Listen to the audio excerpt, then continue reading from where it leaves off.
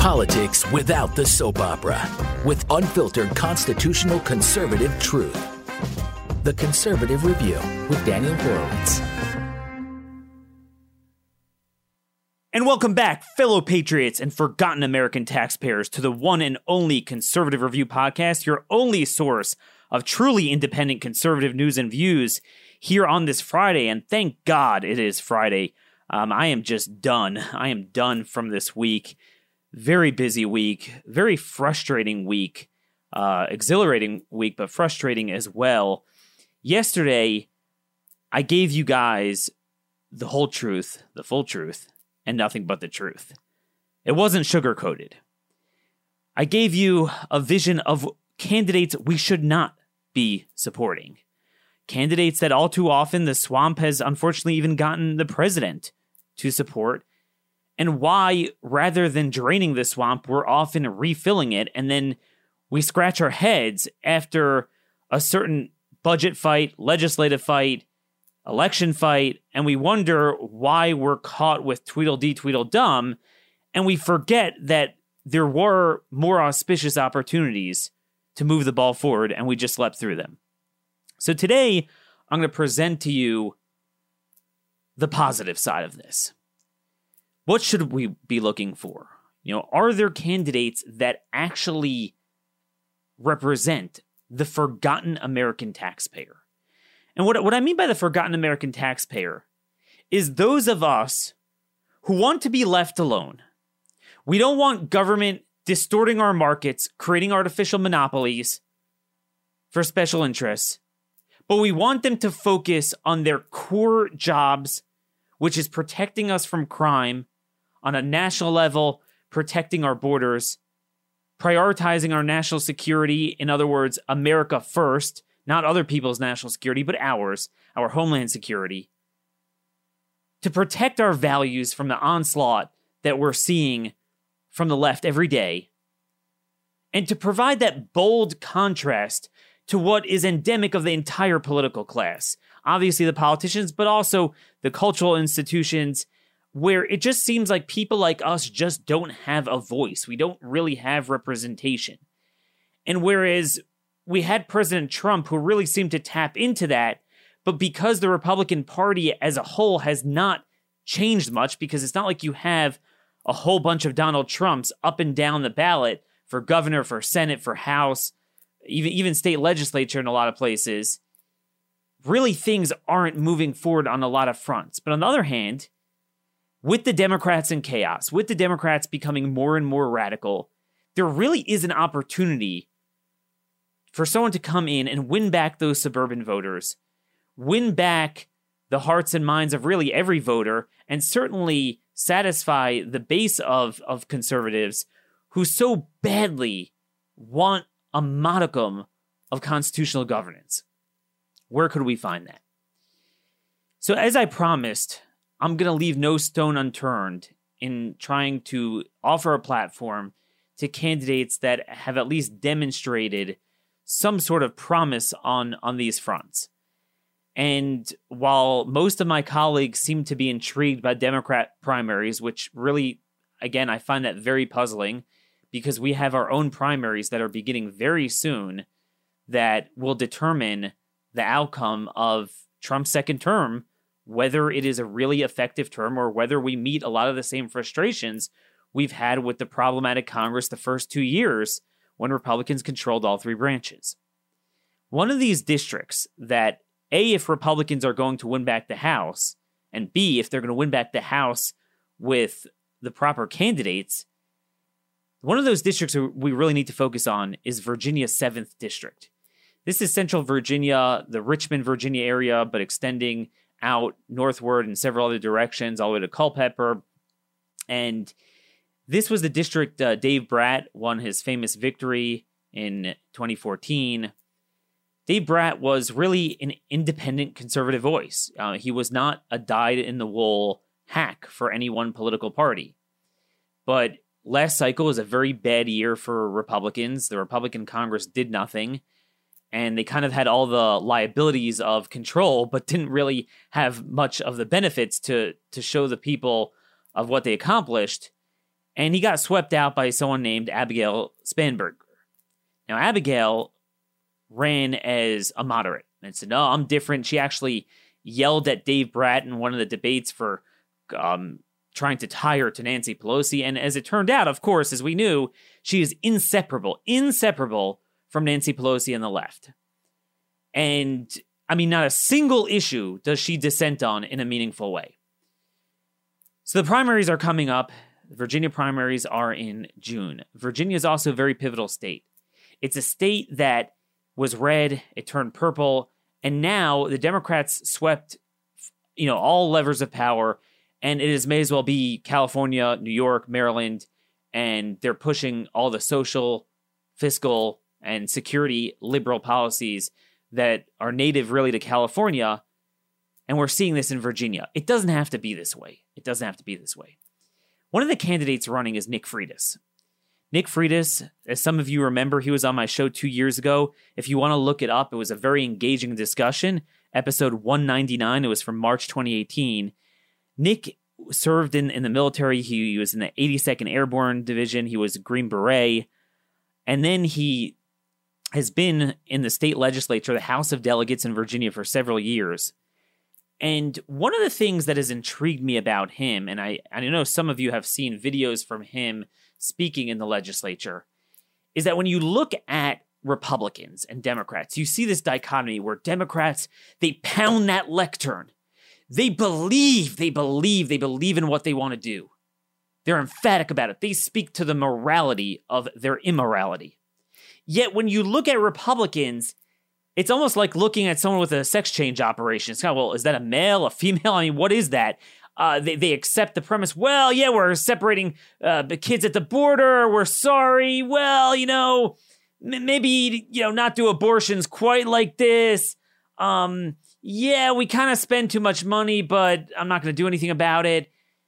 And what you see is a lot of diffidence, a lack of confidence in their views, because frankly, a lot of them don't really share our values. You look at a guy like Nick Freitas, and you actually see, wow, that is the opposition time. Who is claiming time in opposition for the forgotten taxpayer? Well, that's Nick Freitas. So it's an honor for not the first time, but really the second time, but first time in a while, to bring Nick back on. Nick is running for Congress. Hey, how you doing, Nick? Doing great. Thank you for having me on. All righty. So you heard my opening monologue there. Look, I'm going to knock you off your campaign talking points right away. Because we had such a good conversation last time, and I know what you're capable of, I'm going to grade with a tough curve here.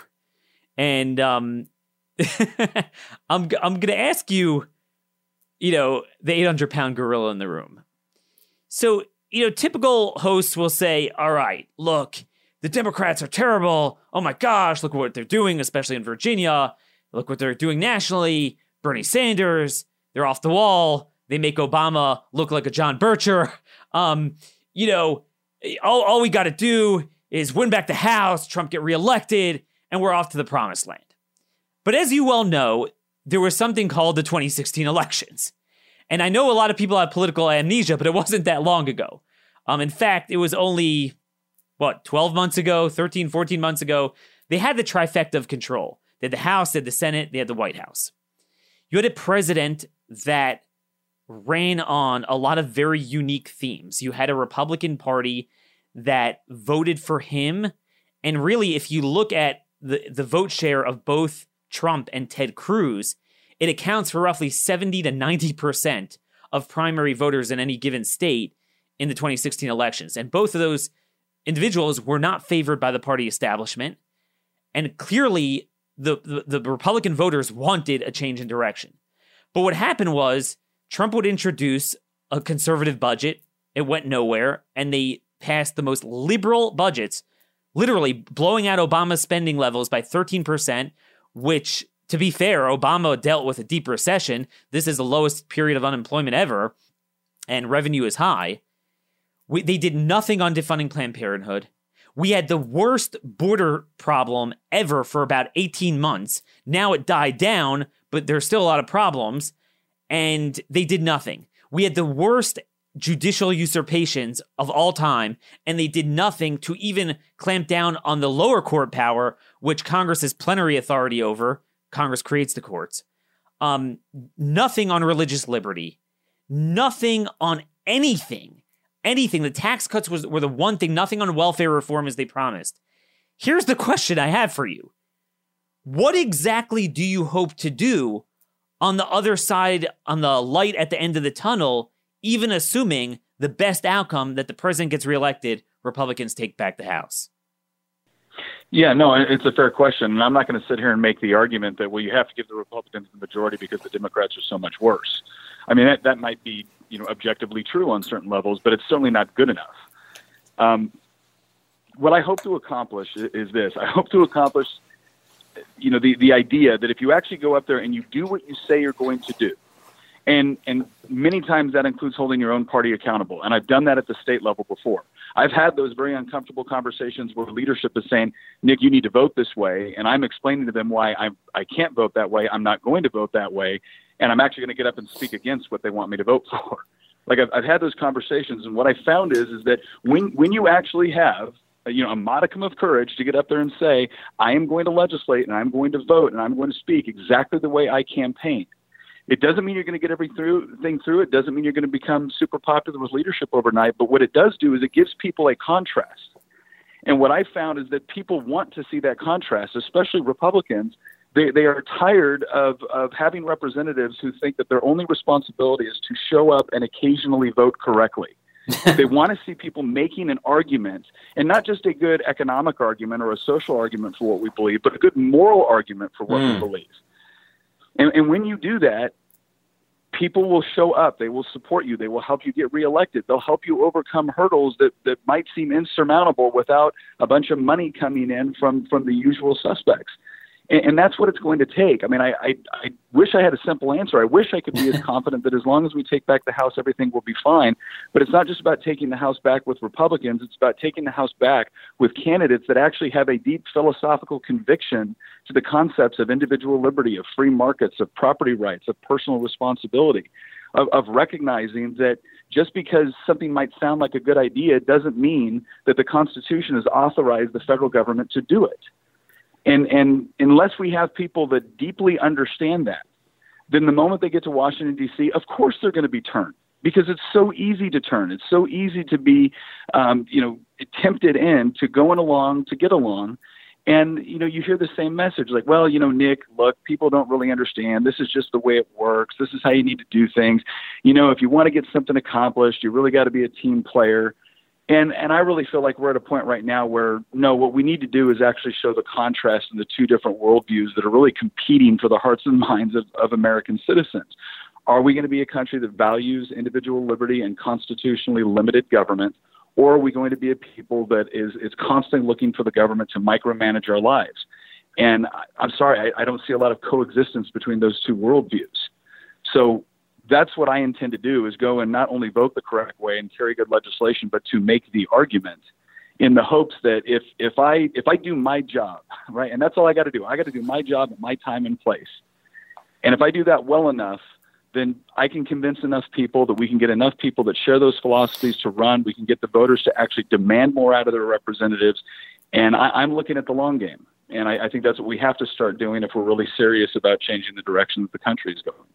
So what I sense what you're saying is that obviously, as a vote, you'd be one of 435 votes, but you're talking about not just being a vote, but a voice that to get on the radar, because again, the forgotten American taxpayer who wants safety, security, sovereignty, stable civil society, the proper balance of the government, meaning 3 branches of government at a federal level, not one, aka the judiciary, and obviously the states in their respective roles, meaning that the federal government gets to control the whole of the sovereignty, aka, that's where the sanctuary cities come in. They have no right to do that. But the states get to control election law, life, marriage, all the stuff that the federal courts are taking away from them.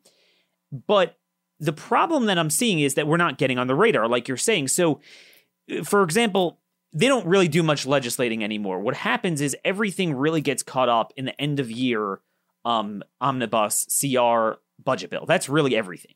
And what I saw happen, again, I don't want to talk about now because it's very easy to say, oh, Nancy Pelosi. But again, just 13 months ago, we had Paul Ryan and Kevin McCarthy. So what happened was this. They had the Senate. They had President Trump's veto pen, which is extremely powerful. The founders, actually, fellow Virginian George Mason, was scared that it would make the president a dictator because he was saying governors really extorted everyone from it. And what a joke. The veto pen has barely been used. And the thing is, remember we were told, oh, look, the Democrats have the Senate. There's nothing we can do. The Democrats have the President Obama. There's nothing we can do. Well, what we were told is the Democrats have a minority in the Senate. So there's nothing we can do. So what happened was they wouldn't even present the alternative. So, that when you control the House, you have 100% authority. With a simple majority, very easily you could pass whatever you want.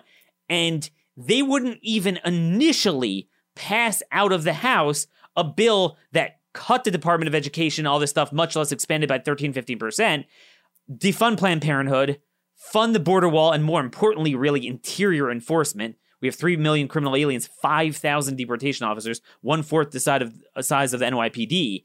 That, as a conservative, we both probably agree, most problems are policy problems. Immigration is no different. But on that front, we really do need more money there. That's one of the things we do. And nothing. Immediately, well, there's nothing we can do. The filibusters, there's going to be government shutdown. And they're going to say this again. I'm telling you, they're going to say this again. That is the linchpin. Don't sit and wave a flag about a wall and Planned Parenthood because there's really one fulcrum to making that happen. And it's exactly that process. So, what I think someone like you needs to do is get together a group of members that are going to lay down that marker, and President Trump will follow that. Whereas if that doesn't happen, what history has shown is he'll sign the most conservative budget, and he's willing to do that. But, if both parties get together in Congress and send him a bad thing, he's going to sign that as well. Yeah. No, and I think that's correct. I mean, one of the things, and again, we can all argue all day long about individual political figures and whatnot, but if you look at the contract with America in the mid-'90s, the beauty of that was that it laid out very, very objective goals that they were going to meet within a set period of time. Elect us and we will do this. And they largely accomplished a significant portion of it. And I think that's what needs to happen now. Is it's about, look, we're going to do this, and we're going to do it within this time period, and we're not going to say that, oh, well, you have to give us this or you have to give that. We're going to say this is our goal. This is what we're going to drive to, and we're going to do everything that we possibly can to accomplish that. And we're not going to accept people wanting to constantly come in and cut away off of it, because that is the problem. That is why people are so frustrated. I think, especially with Republicans at this point, is we gave you the presidency, we gave you the House, we gave you the Senate, and you still didn't do it. And it's fascinating to me. And you see this within political culture all the time, where it's this idea that, look, we can't go too far. We can't go too fast. We got some people in difficult districts. They barely won their seats. And I'm thinking to myself, why the hell did you run for office in the first place? If you didn't run for office to actually affect the sort of positive change that you were promising your constituents, then what are you? Are you a liar? Are you a sham artist? I mean, what is it? And here's the thing, Nick. Nick, I'm sure we're not arguing to overturn 100 years from FDR and the Great Society, even though we have some issues with it. They're very simple issues like funding border security and not funding neo-Confederate sanctuary cities. I mean, that's like an 80-20 issue. You look at the Richmond suburbs. I mean, you're talking about, you could even be an immigration expansionist, but we're talking about other countries' criminals, exclusively people that, in addition to being here illegally and being deportable, have gone into jails and committed other crimes. And we know recidivism is a huge problem. We have to deal with our own people. And that's such a winning issue. They won't touch it. They did nothing. But here's part of the problem. These guys a lot of our people are afraid to make an argument. And I hear this all the time. Well, the press is going to tear us to pieces. I'm like, well, yeah, guess what? That's been going on for decades now, right? Get on social media, go around the press, go directly to the people. And a lot of people don't want to take the time or energy to do that. I mean, we have, because we had to. I would give a floor speech and one of the papers would completely misrepresent what I said. And so we go around to social media and the next thing we know, 100 million people have seen the speech. And now we've got a following that we can go back to and inform on what's going on in order to make the argument. But part of it too is this, right? You have Republicans that they may be adequate at making an argument to their base, but then they don't know how to make an argument which actually appeals to a broader audience. Yeah. So let me just use an example. Department of Education. Republican will get up at a committee meeting and be like, we need to abolish the Department of Education. Now, look, you look at Article 1, Section 8 of the Constitution. Yeah, why is the federal government trying to micromanage education? Why is it trying to constantly interfere? And it doesn't make sense. But if you tell an audience that quite frankly, isn't all that familiar with Article 1, Section 8 and thinks that the Department of Education just means more funding for their child in school, that's not going to be a message that resonates. But if you go to that same person and you say, look, do you think it's fair to your teachers that they have to spend 20 to 40% of their average week not focused on your child, but meeting federal and state mandates? Well, of course not. Hey, do you think it's a good idea for us to rip millions of dollars out of communities, send it up through a huge federal bureaucracy, only to send a little bit of it back with so many strings attached that it can't even be effectively implemented? No, I don't. Okay, did you realize that that's what the Department of Education is doing right now? And if we could just limit what they're trying to do and get that money back into the communities, or not, better yet, don't take it from the communities in the first place, your teachers would be paid better. Your students would be getting a more quality education. That's all we're talking about doing. That's the sort of thing where somebody that doesn't have an initial, frustration with the kind of constitutional usurpation of the Department of Education can look at it and say, no, I understand that. That makes sense to me. Why would we rip monies out of communities that need it, only to bring it back with a bunch of federal mandates that teachers don't want? And that's what we need to do with a variety of issues, whether we're talking about the Second Amendment, whether we're talking about the life issue, whether we're talking about taxes or regulatory reform. We need to find those issues, and we need to make them. You never change your principles. Yeah. You just find a way to make the particular issue relevant to the person that you're talking to based off of their own unique experiences. And it's not that difficult if we just take the time, but it's so much easier to just fall in line with what people want you to do and what they expect out of you. And that is how people end up, I think, getting corrupt. Oh my gosh. That you just really just struck me there. It's so much easier. You articulated something that I couldn't put my finger on, but I think this is what you're expressing, and this is kind of my concern where we're headed. So there's an interesting dynamic. If we had Republicans like you, the fact that Democrats have become so extreme and liberal would actually be a blessing, because it would provide a bolder contrast and a greater opportunity to demonstrate and accentuate their radicalism and the harm of their policies, and to provide that contrast and go in an alternative direction. But because we don't have Republicans like that for the most part, what's happening is, and I'm really very concerned about this, that the Overton window is shifting inexorably to the left. So what's happening is that the more the Democrats go to the left, what Republicans are doing, and this is, and I want to talk about healthcare as a very vivid example of this. So Republicans they'll take the most evident and extreme elements of the most extreme parts of the Democrat Party and what they're saying, and it's very easy to kind of say, oh, that's communism, socialism. Oh, look what they're doing, and they know it's not going to be popular. But then they privately accept everything until that goalpost. So with healthcare, it's like, we're not going to let the government take over healthcare. Dude, I got news for you. Based on everything the government did before Obamacare, and now with Obamacare that Republicans have literally accepted, not just John McCain, it was all of them, accepted everything except for the individual mandate, the entire Medicaid expansion, guaranteed issue, community rating, which has created endless monopolies for the big healthcare conglomerates, boxed out private practice. We stopped talking about this stuff. Republicans have, you know this very well from the Virginia legislature. Republicans have accepted all of this. So Obamacare is now, they're owning the status quo. Like, you better not change, like as if we like the status quo, and we shouldn't. We should be railing against it. But I just don't want Bernie. But then in 5 years from now, we're going to be accepting that thing, and then it's like, well, Bernie wants to, or the next Democrat wants to do that. How do we draw the line in the sand and reset the baseline? Well, and I think part of the problem is just actually identifying where the baseline is. And that's why I say the philosophy component of this, you know, you get a lot of times when you talk about politics, people want to focus on the policy aspect.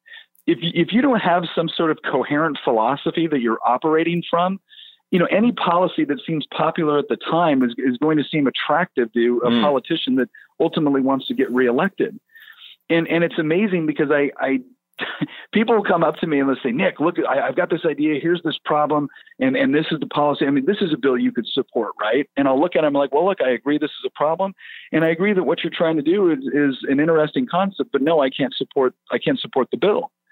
And they'll say, why not? I'm like, because it's none of the government's business to do what you're attempting to do. This would be a great business plan. This would be a great plan or a mission statement for a civic organization to get out there and actually work on this. They said, but let me tell you what's going to happen if you implement this into law.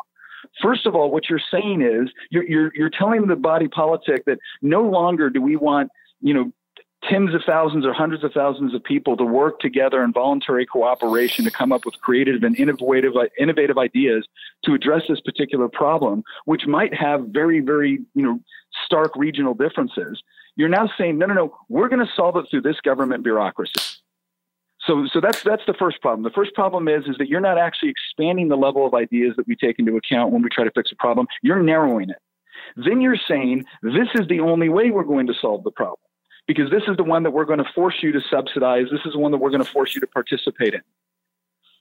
So now you've actually introduced coercion to this situation. You don't want a diversity of ideas and approaches to the problem. You want the government approach to the problem.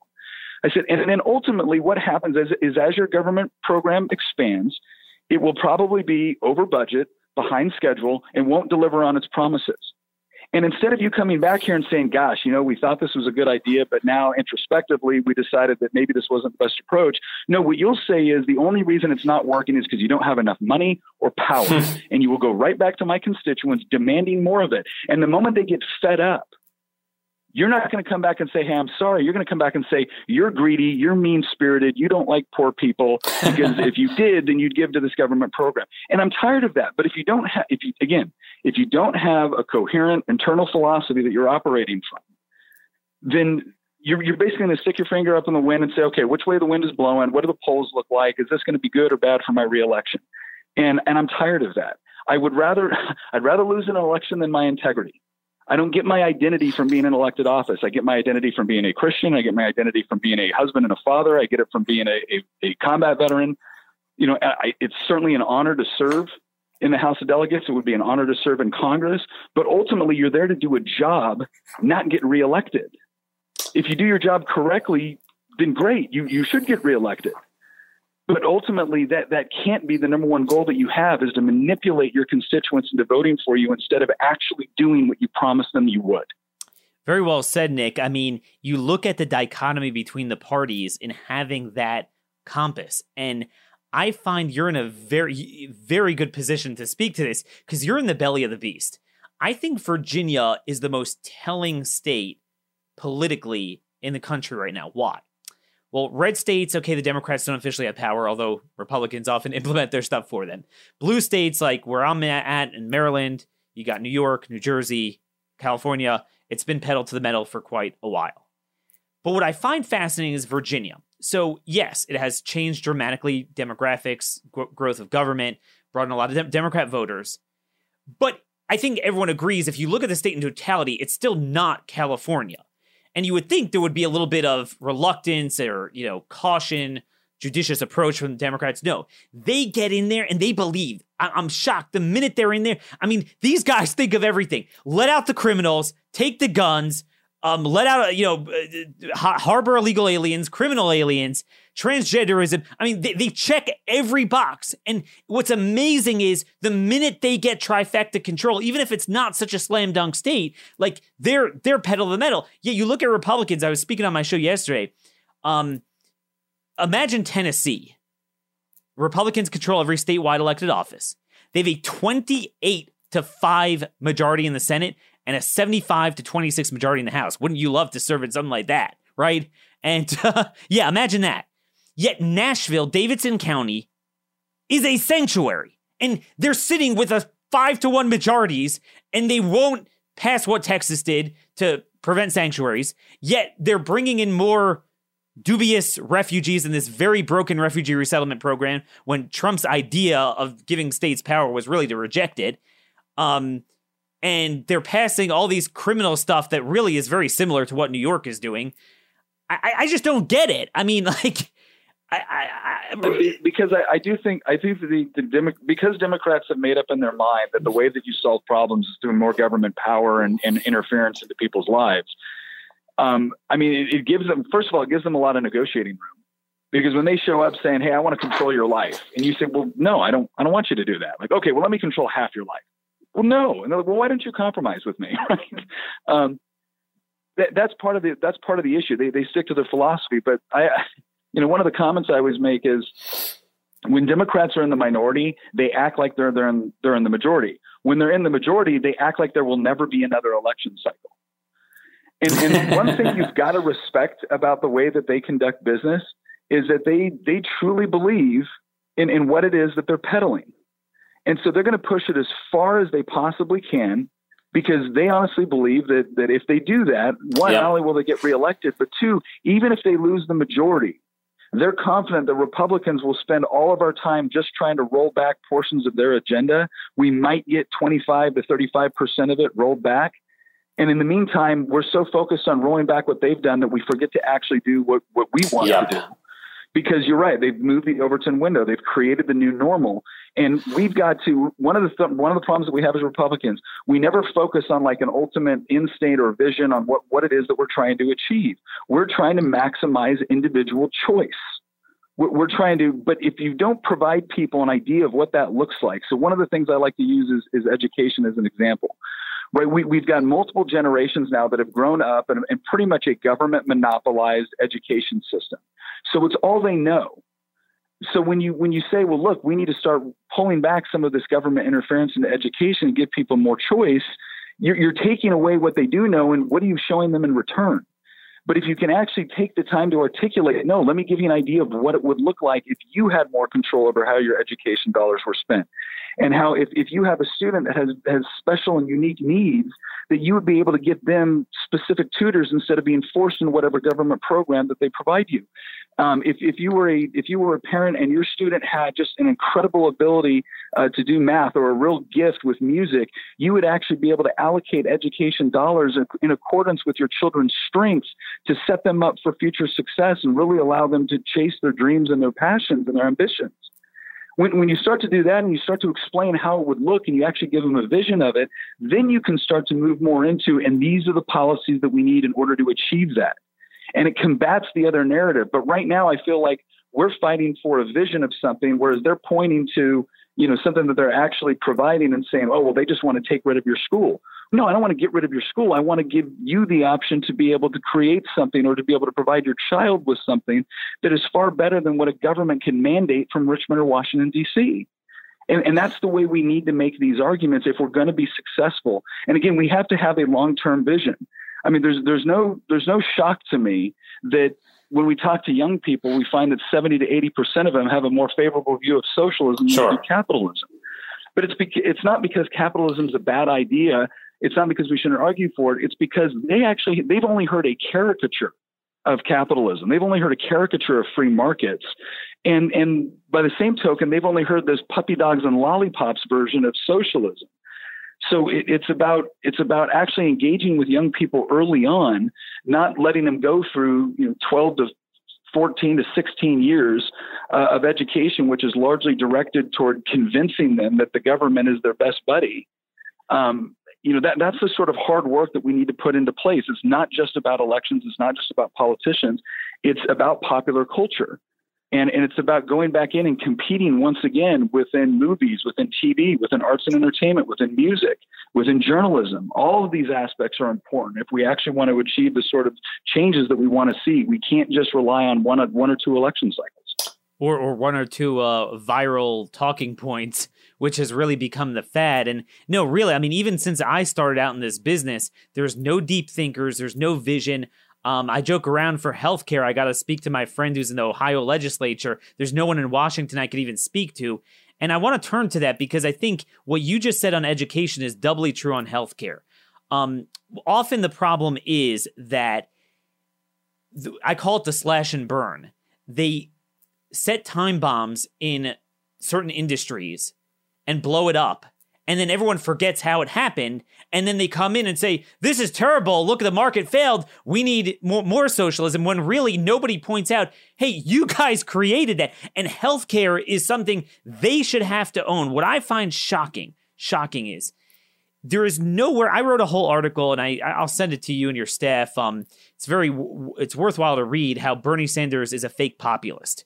And my point was, it was basically marrying a populist message to free market constitutional populism, in the sense that the free market view, particularly in healthcare, is the truly populist, so to speak, view, in the sense that they are the ones who used the boot of government through the subsidies, market distortions, regulatory structure to create a monopoly and box out the consumer from healthcare. And Obamacare just sealed that. It exacerbated everything that existed before. So you have United Health, Cigna, Anthem, and 2 or 3 others on the insurance side. On the provider side, and they're actually mixing and merging now, but on the provider side, MedStar, a handful of others. Rural hospitals are in the toilet now. Nobody is giving a vision of what healthcare should look like, why it doesn't look like that, and where it should be headed. And until we do that, Republicans, I mean, you know this, Nick, let's be very fair. It wasn't everyone's like John McCain prevented the repeal of Obamacare. It's not true. That was a repeal of the taxes and the individual mandate, which were really a side point. And ultimately, they actually did wind up getting rid of that in the tax bill. The heart and soul of it, which was creating this monopoly, making insurance actuarially insolvent, and obviously the Medicaid, which was a handout. It's so harmful to everyone. They all agreed to it. There were literally 20, 30 House members that were on our side. Oh, no, I had a constituent, and she wanted to sit down and she wanted to talk with me because she'd worked at a free clinic, and she wanted to know why it was we couldn't join every other major Western industrialized country in adopting government takeover of healthcare. And so I looked and I said, well, okay, before we get into that, I said, can you tell me what problems do you have with American healthcare? And she goes, well, drug prices are way too high. I said, you know what? I actually agree with you. I said, but did you know that the reason why drug prices are so high is because the federal government, through the FDA, makes it incredibly difficult to actually create new drugs. They make it incredibly difficult to compete. They grant near monopoly privileges to somebody for making almost no changes to a drug once they've actually created it. I said, so why do you want me to give more power over to the government entity that has created the problem you just mentioned? And she goes, okay, well, I have a problem with, we don't have enough doctors and nurses. I said, you know what? That's another excellent point. And did you know that the federal government in the 1920s started working with other organizations to purposely restrict the number of people that could actually become doctors and nurses? It's gotten so bad that a few years ago, we had an equal number of people that were qualified to go to medical school get denied as we had people that actually accepted it. I said, so at the same time that we need greater supplies of doctors and nurses, the government has actively worked to reduce your supply. I said, so once again, why do you want me to give more power to the person that created the, and I go through this and I said, let me give you an example of how this could work. I said, I was a Green Beret. We had Green Beret medics. Green Beret medics were some of the most highly trained medics you can find in the military. Yeah. I said, these guys can go, when they're overseas, they can do veterinarian services. They can do geriatric services. They can do OBGYN services. Oh, and by the way, they can also fix a sucking chest wound under fire while calling in a 9-line medevac. Right?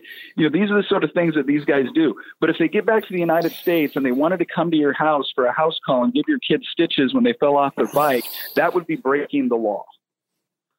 I said, once again, it's because the government has intervened into medicine so much that prices have gone up and quality has gone down. And if you want a perfect example of what would happen if we actually had more open competition within the marketplace with respect to medicine, look no further than things like LASIK eye surgery, which 5-10 years ago would have cost you $2,500 per eye. Now it costs you $500 per eye, and it's a more quality service.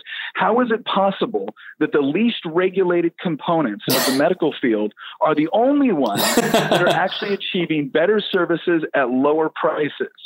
It's because that's how the marketplace works.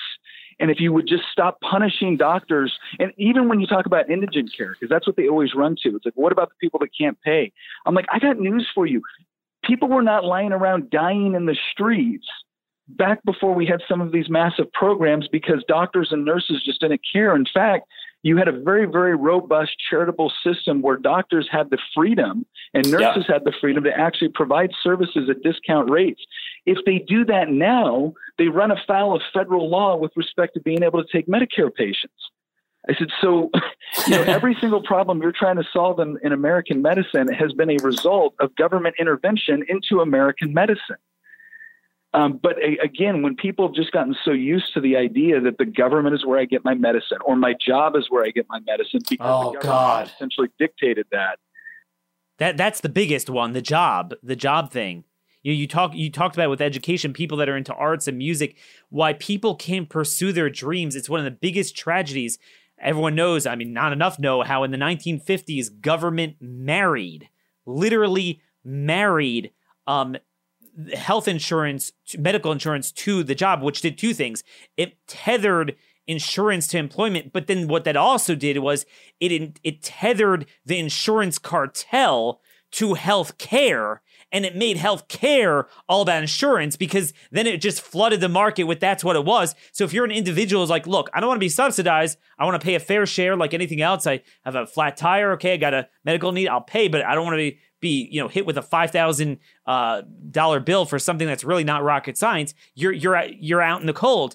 And Republicans just, I mean, this is a big problem. This was, I'm just telling you, it wasn't about, we had one or two Republicans that were reluctant. It's not what it was. It was almost all of the Republicans, and they convinced the administration as well. They signed on to the premise of Obamacare, the premise of the subsidies, the Medicaid expansion, and the coverage mandates, which that's the whole enchilada of what did all the destruction. And my concern is that it's like, oh, do you want Bernie? Do you want Bernie? And it might work in the short run on the cheap, and I think people don't want it, of course, and you could defeat a guy like Bernie, but we're going to get in there, and we're not going to roll back an inch of even Obamacare, much less the pre-Obamacare problems, EMTALA and the employer tax exclusion and all this stuff, but we're going to keep expanding it in the bidding war. And look, one other thing I'd be remiss not to mention, not only are Republicans no longer rolling back even recent bad stuff that Democrats did, they're now in a bidding war for the new hypothetical things that people aren't really even clamoring for. So now it's a universal Republican and even conservative thing, I'm not kidding, to have a new entitlement that backfired in Europe and created a glass ceiling for women. There's a lot of problems with this. This paid family leave business, a totally new entitlement. I mean, what's going on here? Well, and they don't seem to understand. It's like you are disincentivizing companies from hiring women. That's what you just did. Because you said that if you hire a man for the same job, you don't have to worry about the same Family and Medical Leave Act as if you hire a woman. Now, their solution is, well, we'll expand it to both sides. They said, okay, well, now you've just made everybody more expensive to hire, which means you're going to have an increase in the price of products and services. Like none of this happens in a vacuum. None of this happens in a vacuum. We had a bill the other day on the General Assembly where we had a Democrat actually carry a bill, and it passed the House, where it said that a renter, so if you own 4 more properties, you could not discriminate against someone, and that's the terminology they use. You could not discriminate against someone based off of their source of income. So let me get this straight. I have to assume the risk of renting to someone already, and now you're saying that I can't use their source of income as a way to determine. I understand that you have a district where people need to find housing, and what you've just told renters in your district, or what you've just told people that actually have properties to rent, is sell your property and go somewhere else because you're going to have to assume a significant higher risk if you want to rent this property over here. You're actually going to distort the market in such a way that is going to cause overall rent to go up. Because if I've got to assume higher risk based off of your ability to pay, I've got to try to make that up somewhere, or I'm just not going to take care of the building because I can't afford to anymore. Yep. And these are the things that never get thought about. It's always, I'm going to pass a law and people will behave exactly the way I want. No, people respond to incentives. And that's what bothers me. Perverse incentive, they will respond perversely. And the thing is, I think young folks, especially, they appreciate abundance and choices. Every poor schlepper in this world, for all the talk, they know how to use Amazon. They know how to use the internet. It's funny, Heather McDonald of the Manhattan Institute, she did kind of an undercover report in San Francisco with the homeless problem and the needles and the drugs and the feces. And she's like, even the people that were very much borderline mentally ill, they had those phones out and they knew they got done with bartering what they needed to do. And it's amazing that it works, and it works more than ever. But the few areas like education, higher education, especially healthcare, where just things don't work, there's a reason for it, and no one's articulating that.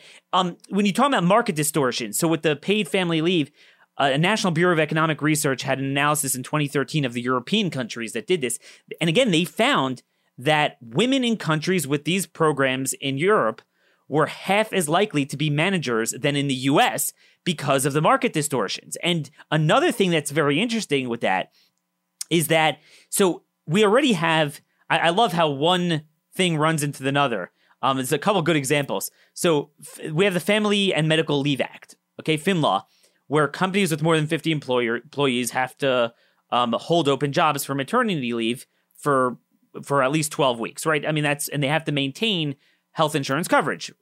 So even if they don't get paid, we already have that they need to be held open, and they're paying a substantial amount of health insurance benefits for 12 weeks.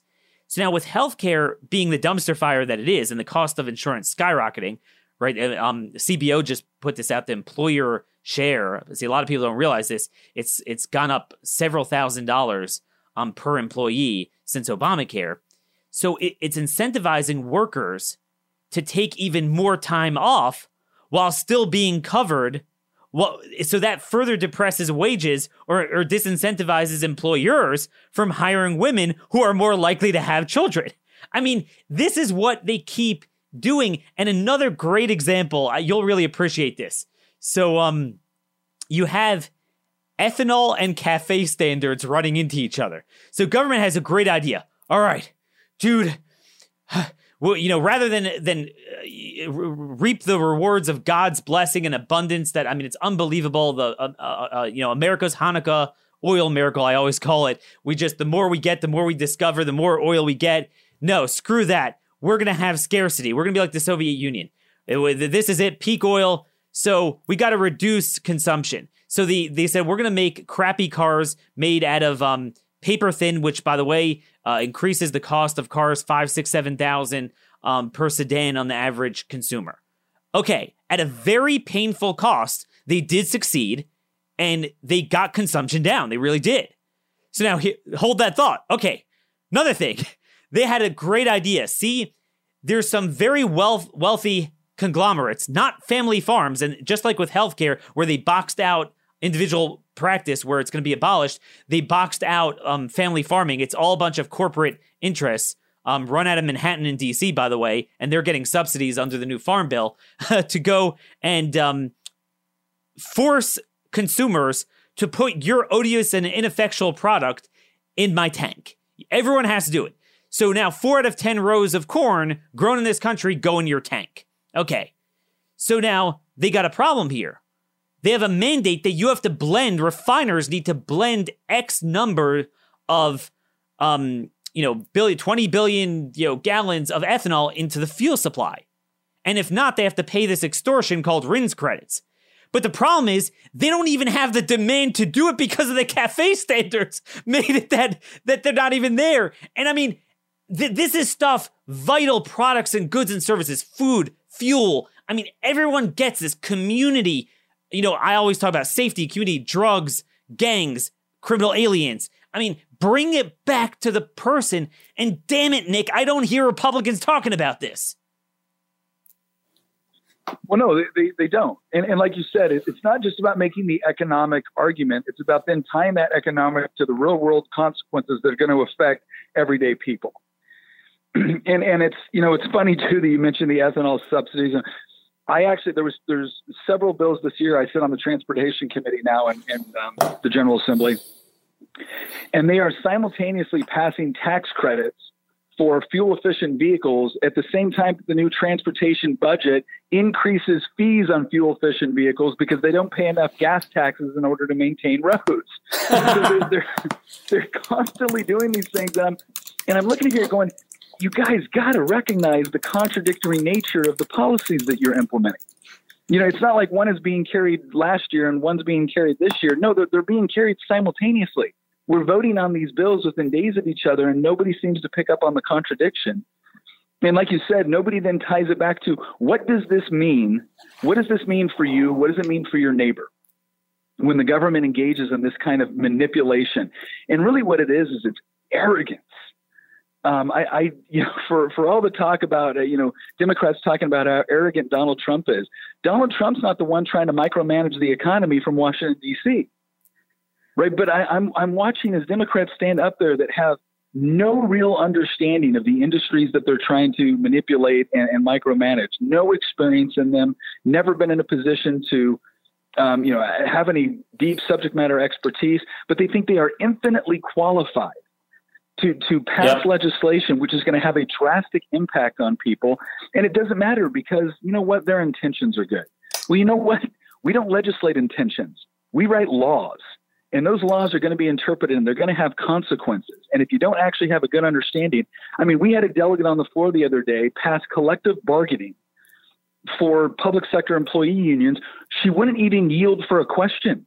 We just had some really basic questions like, my gosh, I see you've just added 6 floor amendments to this bill. Can you explain what they do? What's the problem with this? Why are you doing this? What do you think the impact of this is going to be? Are you going to compel workers to pay union dues or leave their job? Nope, no questions. Just we had a committee hearing and we're done. Pass it. Like, are we a deliberative body or a dictatorial body? I mean, what's going on here? Yeah, it's actually funny because in Congress it's the same thing. For all the talk about the Civil War and acrimony and it's deeply divided, I'm just telling you, some of the biggest things, they all pass. I mean, the NDAA, which funded everything, which authorized everything except for our own defense. It was border security everywhere else. It was mandating that government is not allowed to look into criminal history of employees. That was in the NDAA. Amnesty for 4,000 Liberians, 4,000 more Afghani SIVs. I mean, they had a bunch of goodies in there. Paid family leave for federal workers because, again, I mean, that was in the NDAA, and that thing passed. I mean, Bernie Sanders voted for it. That's the joke. He voted for it, and all the Republicans voted for it. All this stuff. It's a joke. By the way, one thing you'll appreciate, and we got to end soon because my editors are going to kill me for this, and I know you're in session, but you'll love this. Just to go back to ethanol. So Ron DeSantis, he's now governor of Florida, but he was a congressman for a couple of years in 2015. So he offered an amendment to some bill to repeal the ethanol mandate.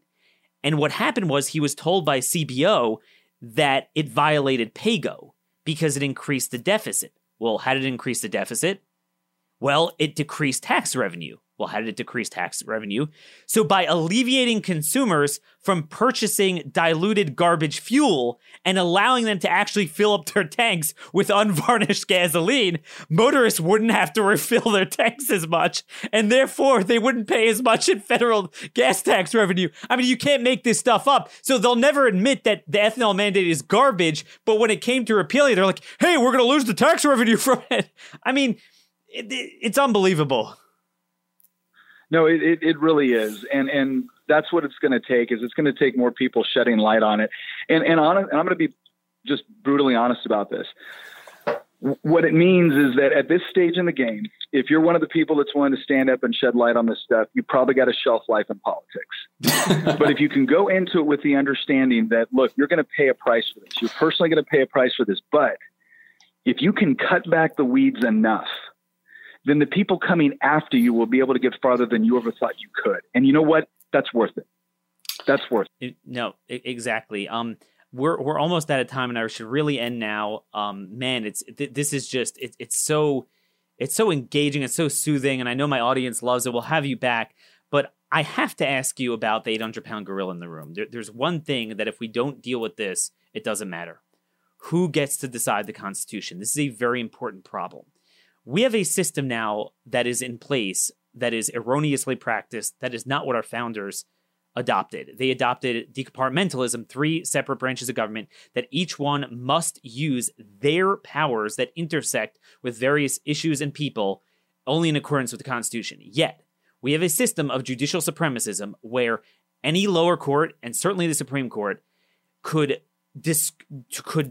decide with finality not just an individual case or controversy, but give bogus standing, violate the rules of standing to create a case and somehow resolve a national question. You had in Virginia last year, for example, great example, where states, we regulate every darn aspect of healthcare. But somehow when a state simply wants to have basic requirements of abortion providers, and this was a law in the books in Virginia for decades, suddenly a judge say, I don't like that. I don't like that. Right as we are talking literally, and my brain is a little bit distracted, there is a member of Congress, one of the 5 or so good ones, that is texting with me, deciding, Daniel, because we're working on, legislation.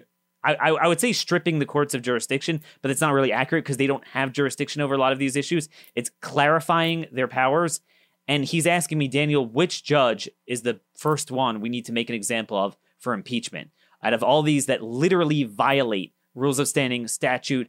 I'm going to end my thought and get your comment with a vivid example. Let me give this example. Congress in 1996, a lot of people ask me, Daniel, why is it that every stinking deportation, everyone is caught up in the courts? How is it you could break into a country and even the worst actors, it takes forever to get rid of them? No other country has that problem. It doesn't make any sense. And what I tell them is, well, actually, you're not missing anything. The law says what you're saying. In 1996, Congress recognized that you can't litigate your way out of an invasion. You can't have literally millions of people. There are 3 million criminal aliens targeted by ICE, meaning if you're targeted by ICE, that's pretty bad. You are a criminal alien. Yeah, you're not one of these cleaning ladies that, says, hey, sus, and, has a thing, she's nice, not doing. I'm not saying you're entitled to be here illegally, but I'm just saying you're not going to be targeted by ICE. So according to ICE's fiscal year 2019 enforcement removal results, there are 3.2 million of these people. Again, and almost every one of them have a criminal record.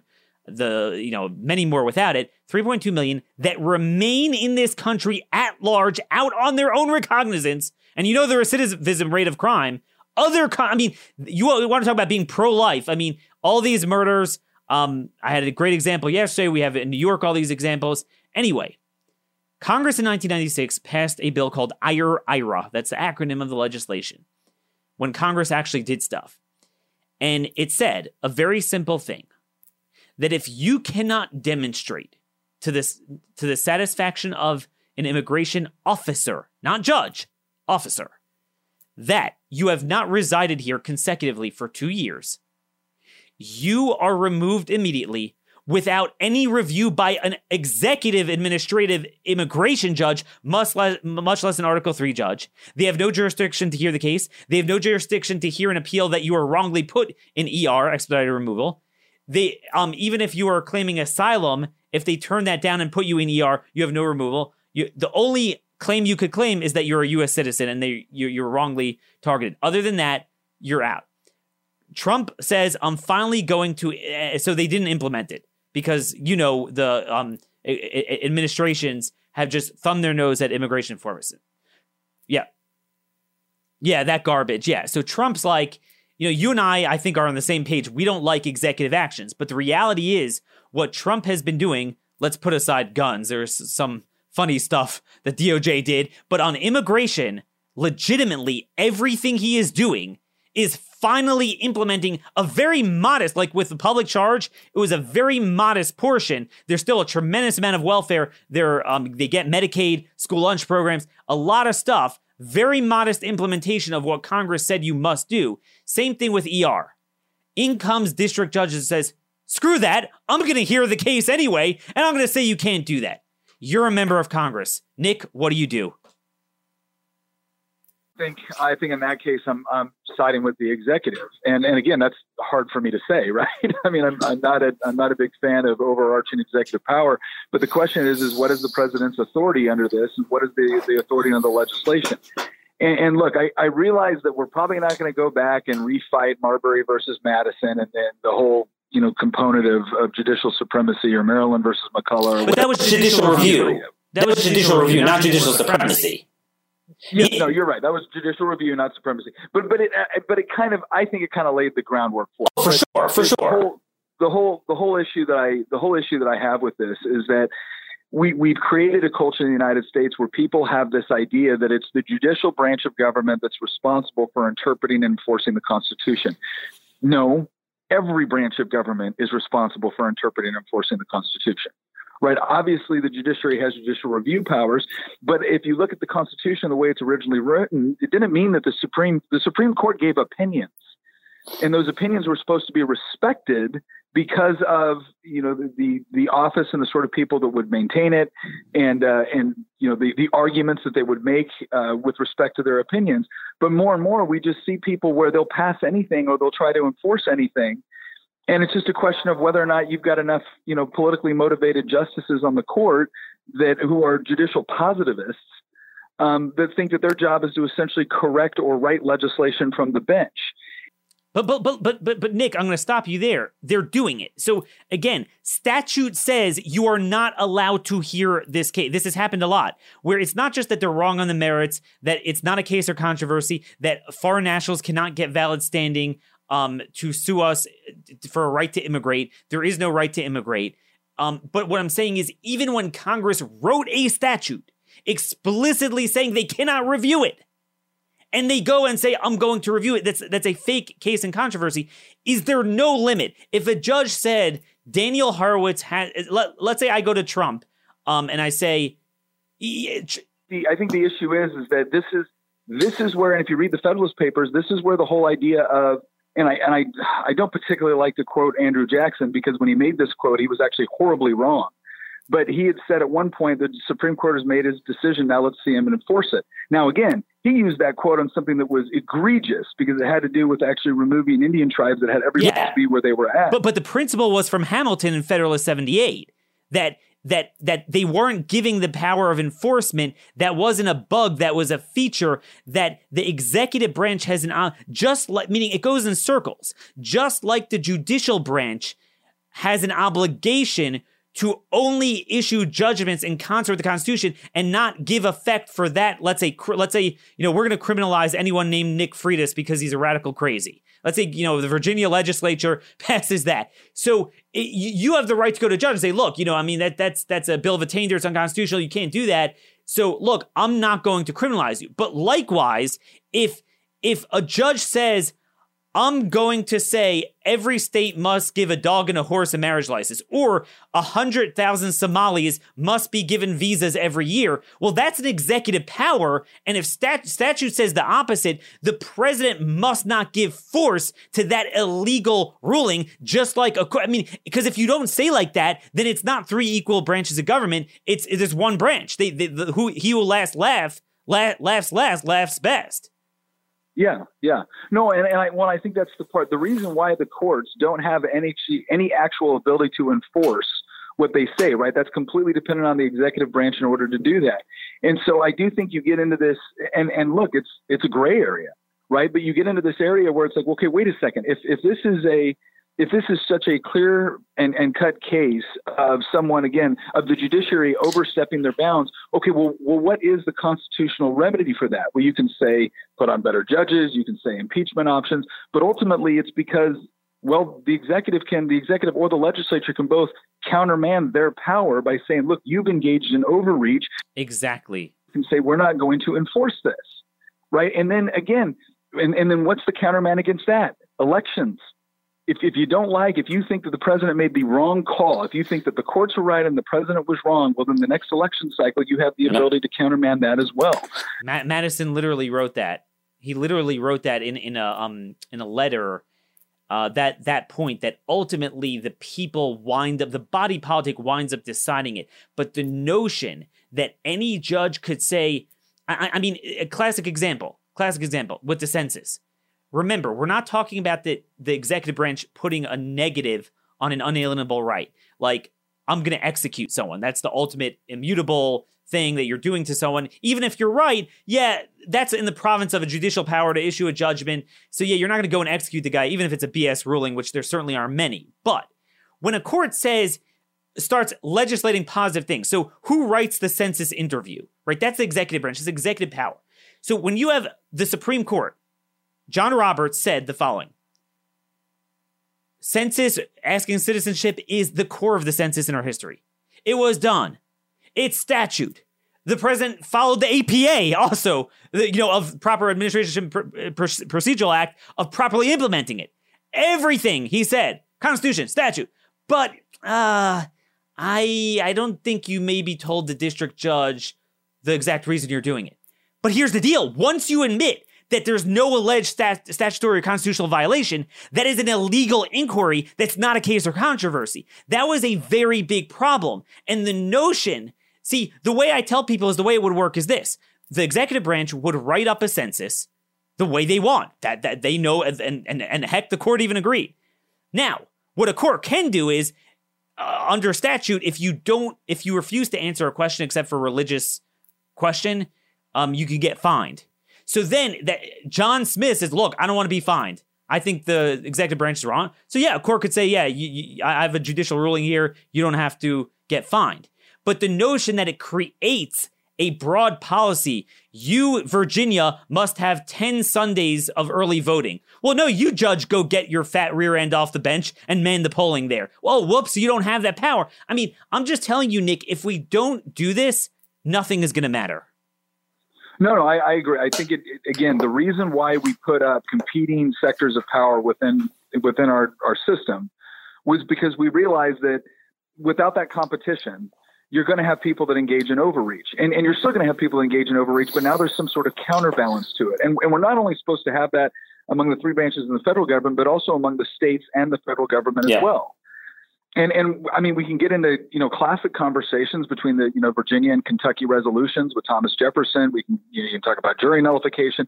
There's all sorts of different ways that we have to respond back to overreaches of power. But yeah, I don't think, I believe that the judiciary is a co-equal branch of government. It is, but somehow in the American psyche, it has taken on this notion that, well, when the court says something, that's the ultimate arbiter of justice and constitutionality.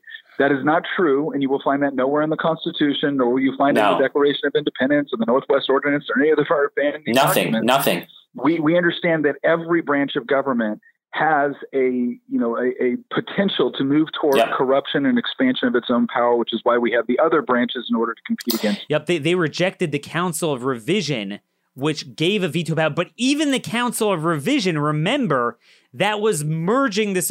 That was, they didn't yet conceive during the convention the veto. So you had a legislature. Okay, now we need to check it. So they were groping in the dark to see what sort of thing. They didn't have the presidential veto yet. It was in lieu of the presidential veto, and also it was together with the president. That's what it was. So you had elected representation. But the notion that you would have something pass the House and the Senate, and the president signs it, you have a presidential veto, and then you go to an exclusive unelected judicial veto. And by the way, that was also, a lot of people don't realize, that was when, under that conception of the Council of Revision, that was when the legislature was unicameral. A lot of people don't appreciate the inherent check and balance on bicameralism. I mean, gosh, we could point to 90% of legislation in Congress and state legislatures that pass one and not the other. That's a very big deal, and especially under the original design, that they were very different. The Senate was the states, the House is the people. It's very different. Also, one other thing, just interesting thought, under that conception too, the legislature had veto, Congress had veto over states, over state legislation under that conception. Very, very powerful. Unicameral veto over the states, didn't yet have even a presidential veto. So they're saying, hey, maybe the check will be the president and the judiciary together. I mean, and even that they rejected. So the notion, I mean, it is, look, Abraham Lincoln, this is what he said during the Lincoln-Douglas debates. thus says the Lord. He made fun out of Douglas. That he said, really? You're saying that you could rule that blacks are property rights and that territories cannot hold votes on this? And he promised to, as an executive, to do differently. And guess what? That property, so to speak, he gave them passports. That's what he did, and he emancipated them. He did not allow Roger Taney's Dred Scott to become a national principle. He promised it at the inauguration. By the way, while Taney was holding the Bible and had to eat crow and administer that oath of office and realized his impotence to Lincoln. Again, I just go on this tangent because I know you are so well thought out and well spoken, but I'm just telling you, we need members to understand this because nobody really does. Well, and I'll tell you, and I appreciate that, and I really appreciate the work that you put into this. And again, you're allowing to have an in-depth conversation. I go back to the fundamental issue that we're seeing right now, and this is something that I think infects all of our politics. It's this over-reliance on using the government to solve problems. And that's really what this comes down to. It's about, once again, convincing people. And I use this example when you had the school-wide walkouts over the Parkland shooting. And I said, you know what really frustrated me about that was not students leaving school in the middle of the day. It wasn't them protesting. It wasn't the fact that the anti-gun lobby kind of took it over. My biggest problem with what we were telling students across the country was that if you really want to affect change, then you should walk out of school for 15 minutes and you should protest your government. When in reality, what we probably should have been telling them is, instead of walking out of your class for 15 minutes, do you realize that you have the inherent power within yourself to walk over to that student that feels alienated, that feels isolated, that is probably dealing with things at home that you can't even imagine, and is desperate for somebody to just come over and speak a little bit of hope and love into their life? You have that inherent power. You don't got to wait on a bill. You don't got to wait on a politician. You don't got to wait on an election. You can do it right now. But more and more, we are teaching people in this country, and especially our youth, that the only way they can affect positive change within their lives, within their families, within their communities, is by using the coercive power of government to compel people to do something that they might not want to do. Exactly. And until we get back to the point where we realize that each individual has the power within them to affect change through voluntary cooperation, we're going to continue to have these incredibly bitter battles over what the government is doing, because it's no longer about limited constitutional government. It's about using the government to compel other people to do what you want them to. And it's very, very hard to have a civil society that has adopted that as a core political philosophy. And what better way to do that than to pick any of the 1,000 district judges of your choices and to say, look, that's it. You can't shoot at him in an election. I mean, electorally, you can't get rid of him. It's immutable. It's it. The only recourse is to amend the Constitution or he gets overturned. But then even when the Supreme Court does, he comes back for a second and a third and a fourth round. And I mean, it's a perfect system that they created, this coercion. So look, I'm not capable of having you on for less than an hour. That's the problem. We're going to have you back again. Where do people go to find out more about your campaign? If they go to nickforva.com, that's NICKFORVA.com. And then please follow us on social media. We put a lot of content out there because it's one of the best ways to get around some of the mainstream manipulation of what our messages and what we're trying to say. So nickforva.com, and please follow us on Facebook, Twitter, Instagram. I've even got a TikTok account. Oh, wow. Okay. You're up on the times. Well, there you go. nickforva.com. Folks, Virginia's 7th Congressional District. This is the very district you're going to need to swing the House, but also to actually elect a new crop of Republicans. Folks, come on, don't tell me that you'd rather focus on Bernie versus Biden or whatever is going on there than actually having engaging, conservative, articulate candidates in Republican primaries. That is more important. That's something that our audience could influence a lot more. I wish my colleagues would do the same. Thank you, Nick, for joining us. Guys, we're way out of time. Have a terrific week. God bless y'all, and thank you for listening.